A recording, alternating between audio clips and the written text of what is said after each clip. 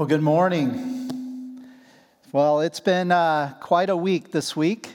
Finally had something that I could enjoy that was from home. You know, I'm missing the start of baseball season. I'm missing the fact that I could go out and watch my own kid play for high school sports this spring. I mean, there's a lot that's just shifted and changed, and would you know, there was actually a sport that actually did something this week, and it was the NFL draft. And for those of you out there that are Eagles fans, I'm sure that you're still probably scratching your head as to who is Reagor. I mean, what kind of a receiver has that name? Oh, I'm sorry. It's probably taking us down a wrong line, and I've just lost all of your thoughts towards other things. Now, Steelers fans, you definitely had a good draft. The Ravens had a good draft, and I'm a Broncos fan, and so that probably puts me in the oddity here. But in light of the moment, I just wanted to provide a little levity because I recognize we've had so much that we've thought about that hasn't been positive. We're struggling for encouragement. We're trying to find hope in our situation.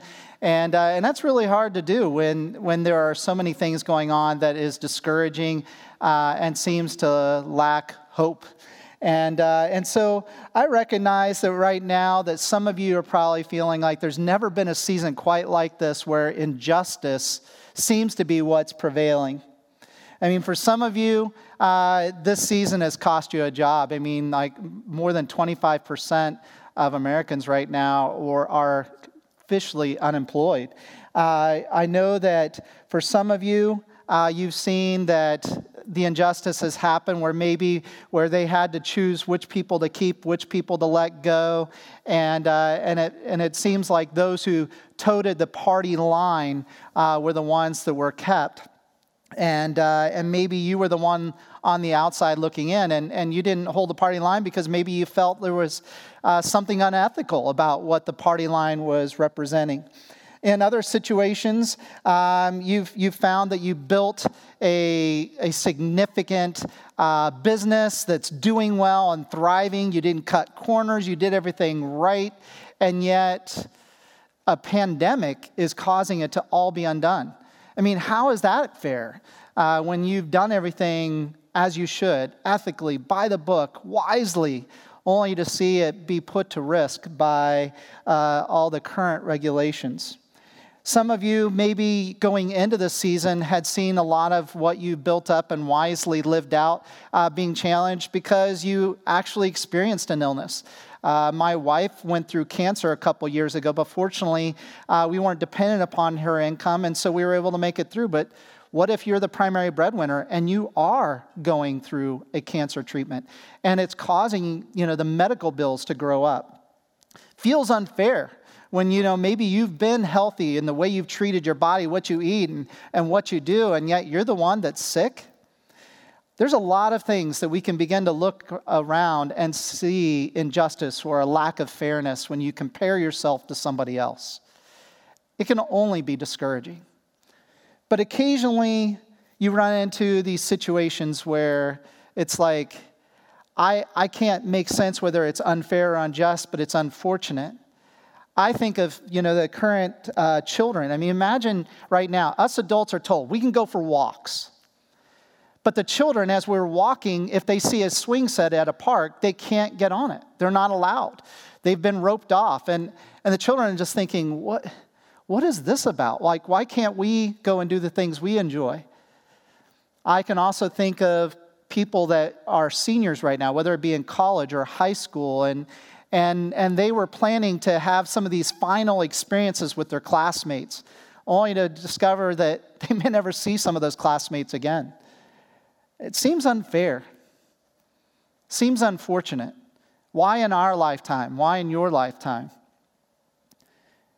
In the midst of all this, when you know somebody has lost a lot, and then somehow you expect to have this conversation with them that commiserates the misery that you are experiencing together, only to find that the person's not really there where you're at. And they may have even lost more than you, but they tend to be more hopeful. They're more optimistic.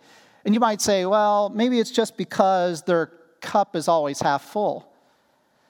But that only works a little while until you start looking at how much they may have lost and how much they may be suffering just even more than you, but yet their attitude seems higher. There seems to be something filled with more hope. It's those kind of people right now that draw our attention. There's plenty of people that will be willing to engage you right now in their anger or their frustration. You can strike up a conversation anywhere right now, grocery store or out on the walking trails, and get them to discuss whether or not the governor should be doing this or doing that.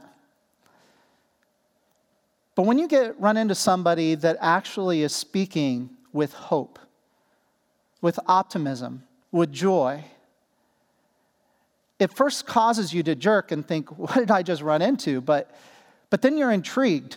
What makes them so chipper? What makes them more hopeful? Only to find out that they're experiencing the same things you're experiencing. But there's a different outlook that seems to be coming deep from within them. You see, Peter is speaking to that very thing in his epistle. We've been looking from 1 Peter, and we'll be going into 2 Peter here in a couple of weeks. Peter is speaking with that kind of lofty language in the midst of a very difficult season for the church. At this point, they're being ridiculed. They're being verbally abused. They're not necessarily being physically abused, but they are starting to lose their jobs. They're being overlooked for promotions. They're being sent out and out of everybody's way because nobody wants to be around the Christians at the time when he's writing this book. Nero is creating it to be a risk to have a relationship with a Christian. But yet, people kept being drawn to them. And because there was something different about the hopefulness that was built within their life. And so, as a result, they kept being platformed, even though there was some sense of trying to social distance from them. And so, in this text, Peter's writing to that kind of a context, similar to our situation. But in his, he knows and is aware and sensing it's going to get worse. Now, I have no idea if our situation will get worse. But Peter is sensing it will get worse in his situation, and it did. If you study Nero, you'll find out it got tremendously worse. So in this text, he is encouraging us to be courageous. One commentarian said about this particular portion of 1 Peter, he said, Peter is cautioning Christians to keep a clear conscience when facing injustice, to endure then the inevitable suffering with Christ-like courage. So the text today, when we go to open it and read from it, I want to have you draw into that term, courage, in the face of unfairness. Courage in the face of injustice. Courage in the face of so many unknowns. Because as a result of having courage in the face of all that, hope will become the light of who you become. Hope will be what is shown from you to others.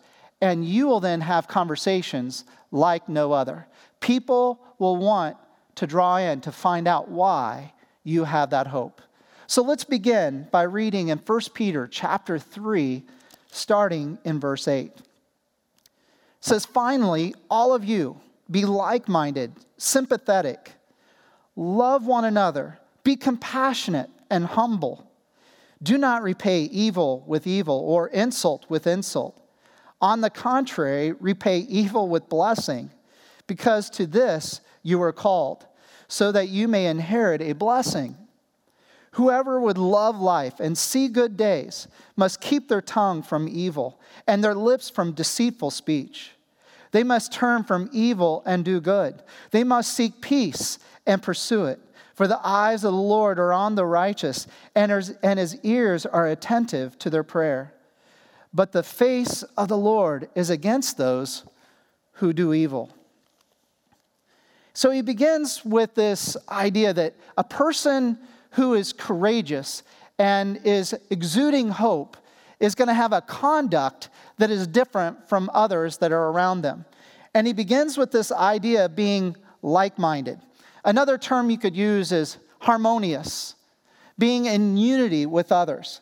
Now, who is he saying you're being in unity with? And who are you being like-minded to? Well, in this case, he's speaking to the church. He's speaking to a group of people that in some cases are meeting underground in the catacombs in fear for their lives. But he's saying, have harmony with each other. Be like-minded. In order for that to be the case, for the church to be unified and harmonious and like-minded, it requires being in relationship with the church, gathering with other believers, being part of the local church. It also means that there's something that when they do gather that draws them together, and that is the word of Christ. The word that we just read here that was where Peter is being carried along by the Holy Spirit so that we can know what's upon God's heart. So as we gather around, we worship our great God, and then we read from his heart what he wants to say to us. And when we do that, it will create a like-mindedness. And that like-mindedness will seem strange to the rest of the world. How can people of so many different tastes and flavors, so to speak, can be so harmonious and gather together and do so in unity? That's a strange phenomenon, but yet we accomplish it across many different cultures, languages, and colors of skin. It's beautiful. But then as we gather, or as we go and separate and we walk along the road and our life paths take us other places, what is the attitude that a Christian should exude that communicates something of hope? Well, in this, Peter says our lives, our conduct should be sympathetic, should be one of loving one another. You know, we know that the great golden rule is to love the Lord our God with all our heart, soul, and strength, and then to love others as we would love ourselves. So love is our marker. You know, it's the exuding of the love we've received from God and giving it to someone else. So sympathy, compassion, humility, and love become our attitude. If in this time, especially when a lot of people are consumed with what's not right about the current context, somebody who is sympathetic, compassionate, humble, and is loving and respectful, that attitude is going to stick out, quite frankly, right now. And that's the attitude that Peter was calling the church to, is that if our conduct exemplifies this, people are going to take notice. And that's what we want. We want people to take notice of what God is doing in our lives. And you want to know when people will take great notice of your life? When they treat you poorly, with a harsh word, with a harsh action, that you respond to them with more of a gentleness, a respectfulness, or avoiding retaliation. Maybe I can't be gentle, maybe I can't be respectful in that moment, but I can be silent and I can avoid saying something in retaliation. You see, it takes great courage to not retaliate when somebody treats you poorly. It takes great strength to withhold the words that you could probably effectively fire back with.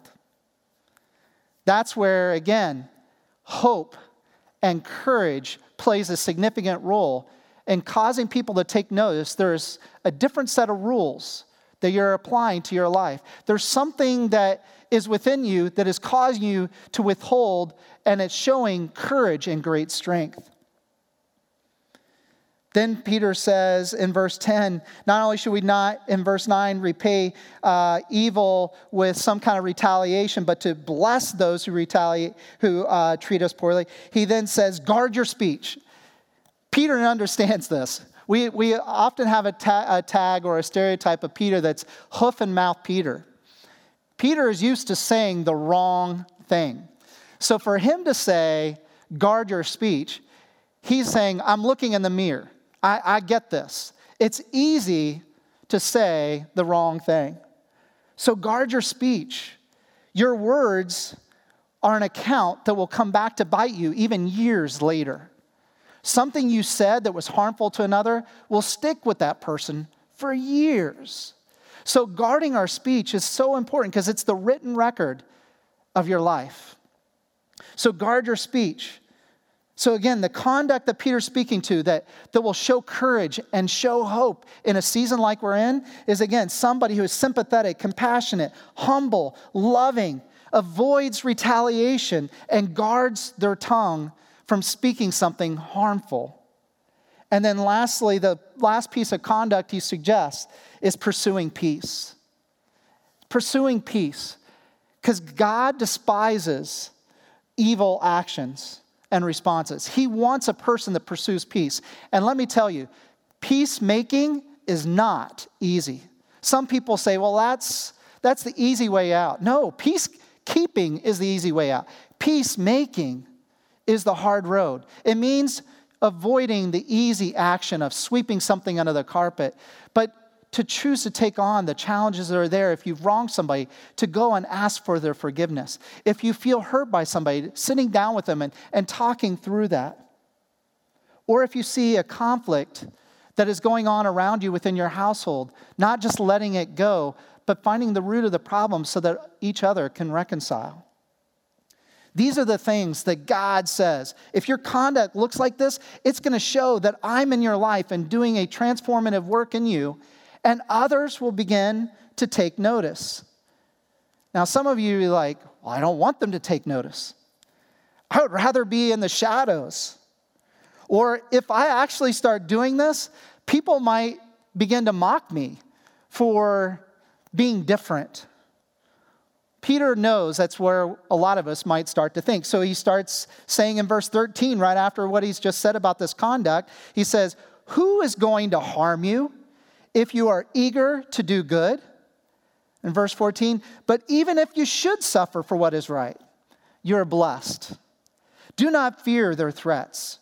Do not be frightened. But in your hearts, revere Christ as Lord. Always be prepared to give an answer to everyone who asks you to give the reason for the hope that you have. But do this with gentleness and respect.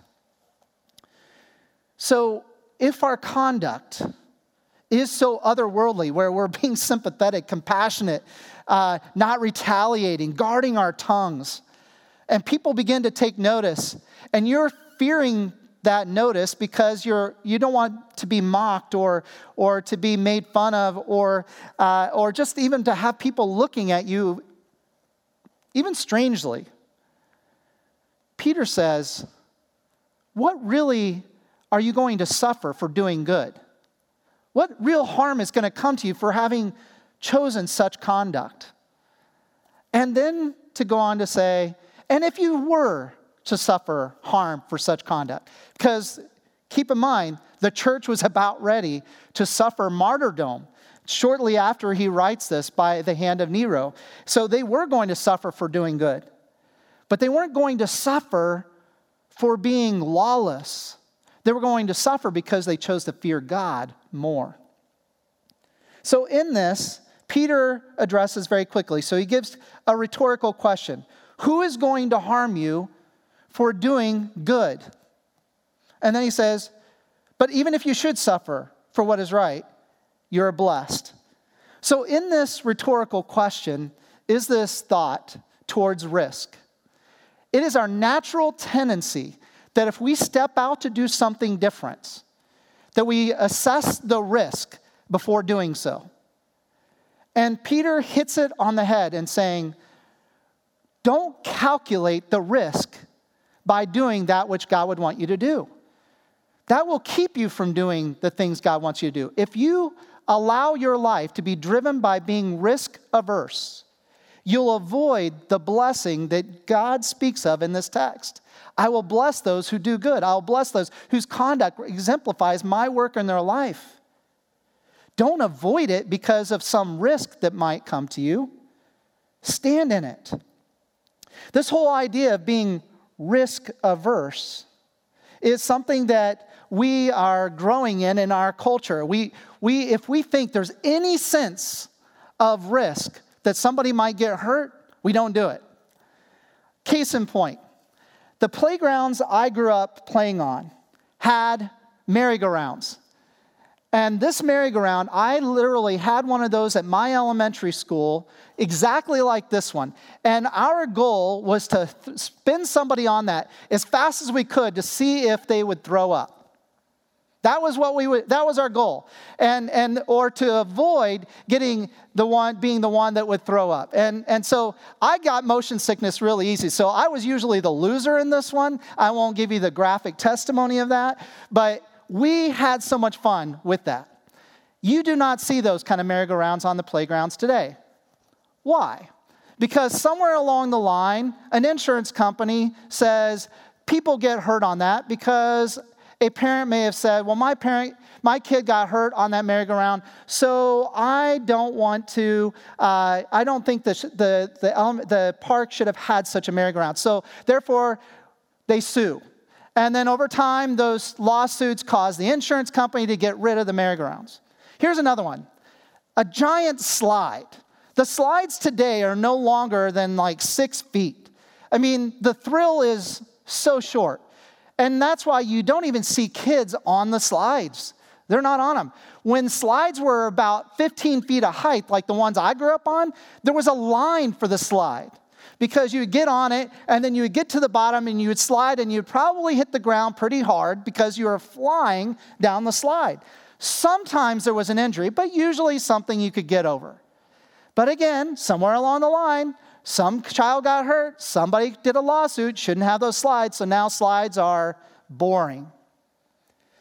Let me tell you, the biggest loss are the tall swings that used to exist. The swings now tend to be no taller than 8 feet. So therefore, when you're swinging out, they don't really go out much more than 4 feet above the ground. The swings that I grew up with, if there were multiple swings in a row, they tend to be around 10 to 15 feet of height. But every park when I grew up had that one tall swing. And that tall swing could be up to 20 and 25 feet in length. And let me tell you, so much fun. And I can also say that, yes, I got injured on one of those tall swings. We came up with a great idea. What if you piled a huge pile of leaves at a launching spot? And so when you're at the peak of height on that swing, which would be about 15 plus feet off the ground, to launch out and land in the leaves. Now, it was fun as long as you landed in the leaves. And one of my injuries I sustained growing up was missing the leaf pile. Oh, and let me tell you, I was not walking right for quite some time. I don't even know if my parents know about this. But it was an injury that my ankle was not right for quite some time. And I still to this day have clicks in my ankle that I'm confident from poor landing off of that swing. But if I got injured on that swing, that's my fault, not the park's fault for having such a swing. But because we've taken on this risk-averse situation, we currently have no tall swings, we have no merry-go-rounds, and we do not have teeter-totters. Seahorses. You know, we used to have these at every park, and it used to be fun to cause somebody to bounce off that thing. But because injuries happen, we get rid of them, and so they don't exist any longer. You're missing out. And today, if we build a tree house, we build this elaborate staircase to get up into the tree house, because God forbid that if you climbed up into a tree, you would actually fall and get hurt. Now, again, I'm not advocating for somebody to climb 20 feet in a tree at a place where it's truly dangerous, but do you realize millennials and children, because my generation created lawsuits, what you've missed out on? You've missed out on tall slides, merry-go-rounds, watching your friends puke off of a merry-go-round. You've missed the friends launching off of tall swings. You've missed building tree houses on your own and not having your parents build them for you. This is what you've missed out on because we avoid risks.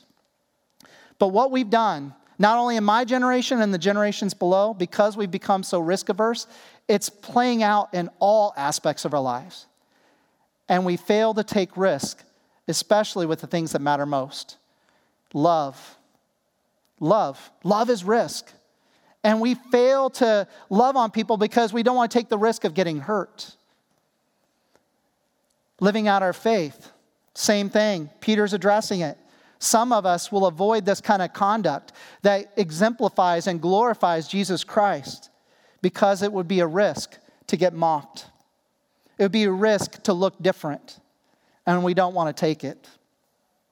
Courage communicates something different. Peter is telling us, if you keep being courageous and you keep living out what God is doing in your life and let others see it, some good things are going to come of it. And that's what he says in verse 15. Listen, people will begin to ask you why you have hope. What if people quit asking you, aren't you so upset right now with what's going on with the government and all these restrictions?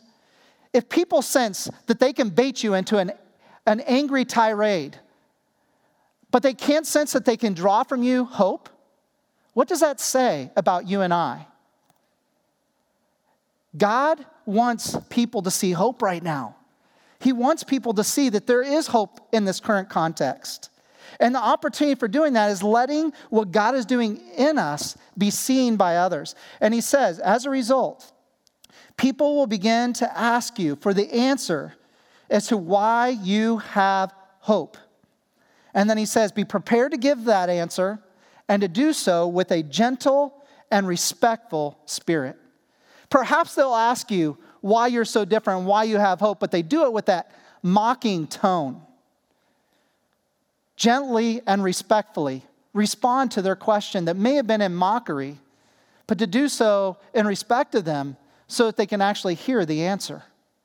Don't retaliate and be snarky back.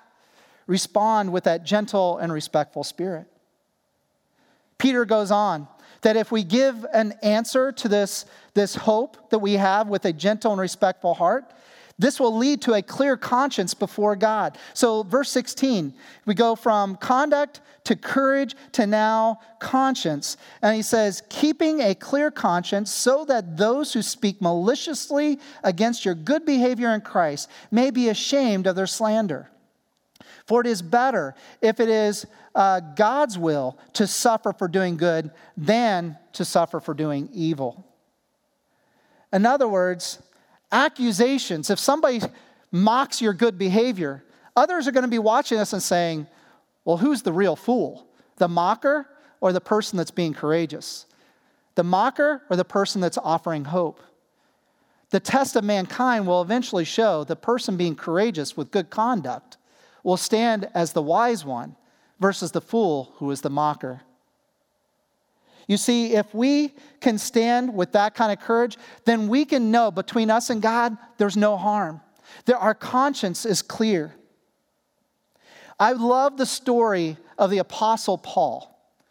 This was a man who lived as an accuser of the church until God changed his life. And then he became the greatest advocate for Jesus Christ. And Paul was brought before many councils, many courts, many groups of people in threats of his life. And one situation in particular was when Paul was brought before Felix. Felix was a Roman leader, and he was bringing out all of these accusations against Paul and trying to give some sense of clarity as to why all this uproar to what Paul's message was. And I love how Ken Davis, the comedian, speaks of Paul's encounter before these courts. This is Ken speaking.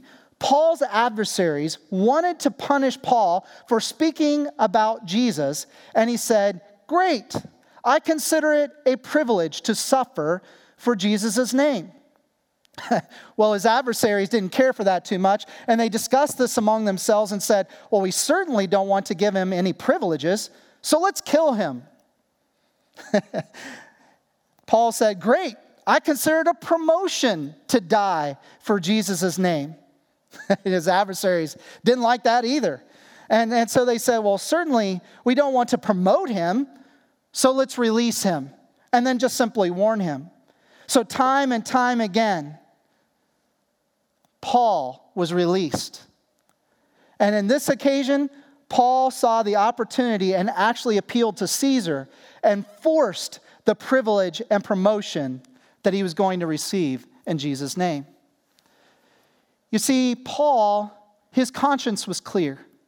He was going to let the testimony of his life be seen by others. And as a result, God was being glorified. As a result, God was being glorified. You see, Paul considered it joy to suffer for Jesus' name. And so every time they tried to accuse him or mock him, Paul considered it a privilege. His courage only grew. And then when they threatened to kill him, he said, great, then I'm promoted to be with the Father God himself. And they didn't like that either because they didn't want him feeling any satisfaction. Paul considered it joy to suffer for God. And that's what Peter says here in verse 17. If we are going to suffer for doing good, to consider it a joy. Consider it a blessing to glorify God and to suffer for his name, rather than to suffer for the stupid mistakes that you and I might make on a daily basis. I do suffer for my mistakes. I suffer for the foolish things I do. But I shouldn't avoid suffering for doing the things that would glorify God. Let's continue reading in verses 18 to 22, where it says, for Christ also suffered once for sins, the righteous for the unrighteous, to bring you to God. You see, Christ didn't avoid suffering. He did so for our sake, for our sins, our mistakes.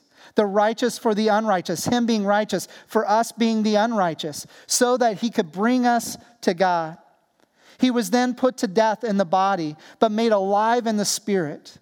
After being made alive, he went and made proclamation to the imprisoned spirits. This happened during the time from his death before his resurrection. To those who were then disobedient long ago, when God waited patiently in the days of Noah, while the ark was being built. In it, only a few people, 8 in all, were saved through water. And this water symbolizes the baptism that now saves you also. Not the removal of dirt from the body, but rather the pledge of a clear conscience before God.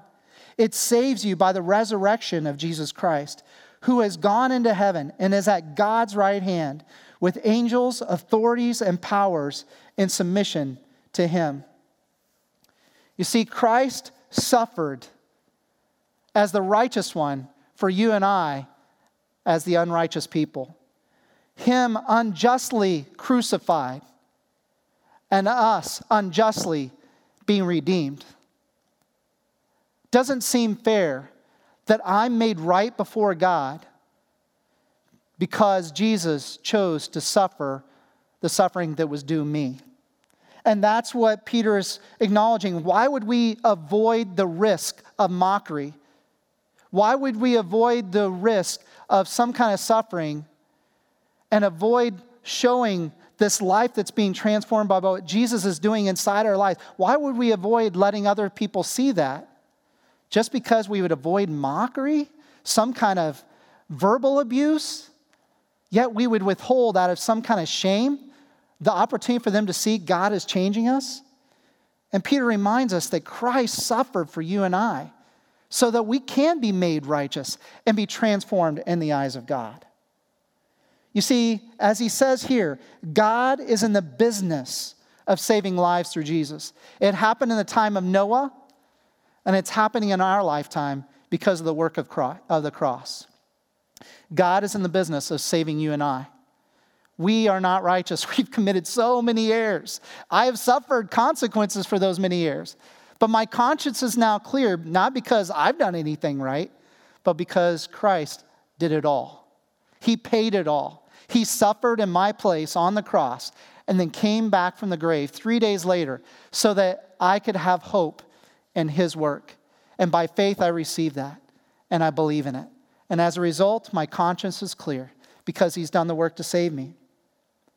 And then in verse 22, he says, all of this is done now as he is sitting at the right hand of God, and therefore all powers and authorities now have to submit to him. So now we have the opportunity to choose to submit to him as our Lord, our leader of life.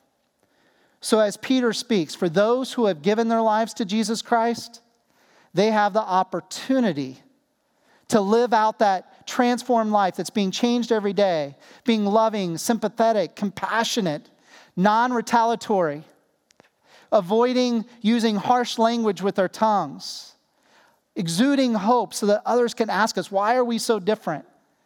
And not being afraid to give them an answer, not being afraid to live it out so that they can see there is hope in our current context. And then when they give you that question and you offer the answer in return, you give them Jesus. Jesus has changed my life, and I've submitted my life to him, and as a result, he's transforming me. So you have that same choice now to choose to follow Jesus. Will you pray with me?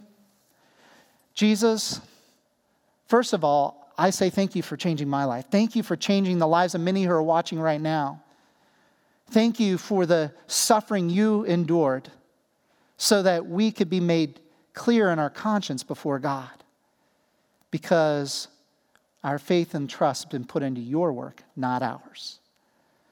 So would you do a work in every heart right now, that for those of us who have received that beautiful gift of grace by your work can now go with courage in living this out so that others can see and make a decision to choose Christ like we have. And then God, for those who are listening to this who have never chosen Christ, maybe they've known about Christ, but they've been fearful. They avoid the mockery. They're risk averse. They don't want to give up control of their life to something else. God, would you speak into their heart? May they realize you are a gentle and gracious and loving God. And that Jesus, that you have paid a great price for them because you love them so much. Would you draw them to your heart that they would choose you? Thank you, Jesus, for the hope you offer, that you know the future, and therefore you know how to guide us in the present. So with that, we operate with courage, knowing you are leading the way. And may others see the hope that is in us, that hope that is rooted in you, Jesus, as the anchor of our souls. I pray this in your name. Amen. Having said that, I would like to give you a few questions to consider asking somebody else that might be sitting with you. Have you chosen truly to trust the Lord with the outcomes of your life and letting him lead? Or do you choose to listen to the risk first? Consider taking some time to get real with God in response to this question, and consider choosing this day who you will serve. Are you serving yourself, or are you going to serve Jesus? Are you willing to proclaim him, or are you going to withhold what he's doing in your life and let others not see it? Maybe you're avoiding choosing him as your Lord because you don't want to give him control. After all, that's what's causing a lot of people anxiety right now, is because they can't control the current situation. But God can. So let's entrust ourselves to him. Secondly, which of the following is the most difficult for you to live out as a follower of Christ? A humble spirit, avoiding retaliation, speaking words that glorify God, or having like-mindedness or unity with other Christians. Why is this, whatever one you choose, why is it so difficult for you? And how can others, maybe that are around you right now, how can they help you in that area? Thirdly, what risks do you avoid in your life that would proclaim the hope of Christ? What do you avoid in risk aversion to exude hope in your conduct, in your behaviors? What areas? And then in that area that you identify, how can you be more courageous in that area to the benefit of others? Then lastly, this is an opportunity for every generation. Who can you bless right now that would be shocked to receive it from you? We're told in this text to bless those who curse you, to not retaliate against those who harm you. Maybe there's just somebody you don't care for, you don't like them. Is there a Facebook message, a text? Is there something you can mail to them? Is there something you can deliver to their home, safely of course, that would shock them and would clearly be a blessing? Consider right now an unlikely recipient of your blessing. We're all unlikely recipients of the blessings of Christ. This is our opportunity to pay it forward. I trust that this discussion time will be a blessing to you in your home. Now may God bless you and orchestrate your steps. May your behavior and conduct show the hope that comes from Christ. And may you have courage to live that out before others as you choose each day to live for Jesus. God bless. We love you, and we want to continue to serve you. Speak back to us. Send us emails. Go to our website. Communicate with us how we may be able to help you. Until we can be face to face, God bless you. God bless your home. Be safe.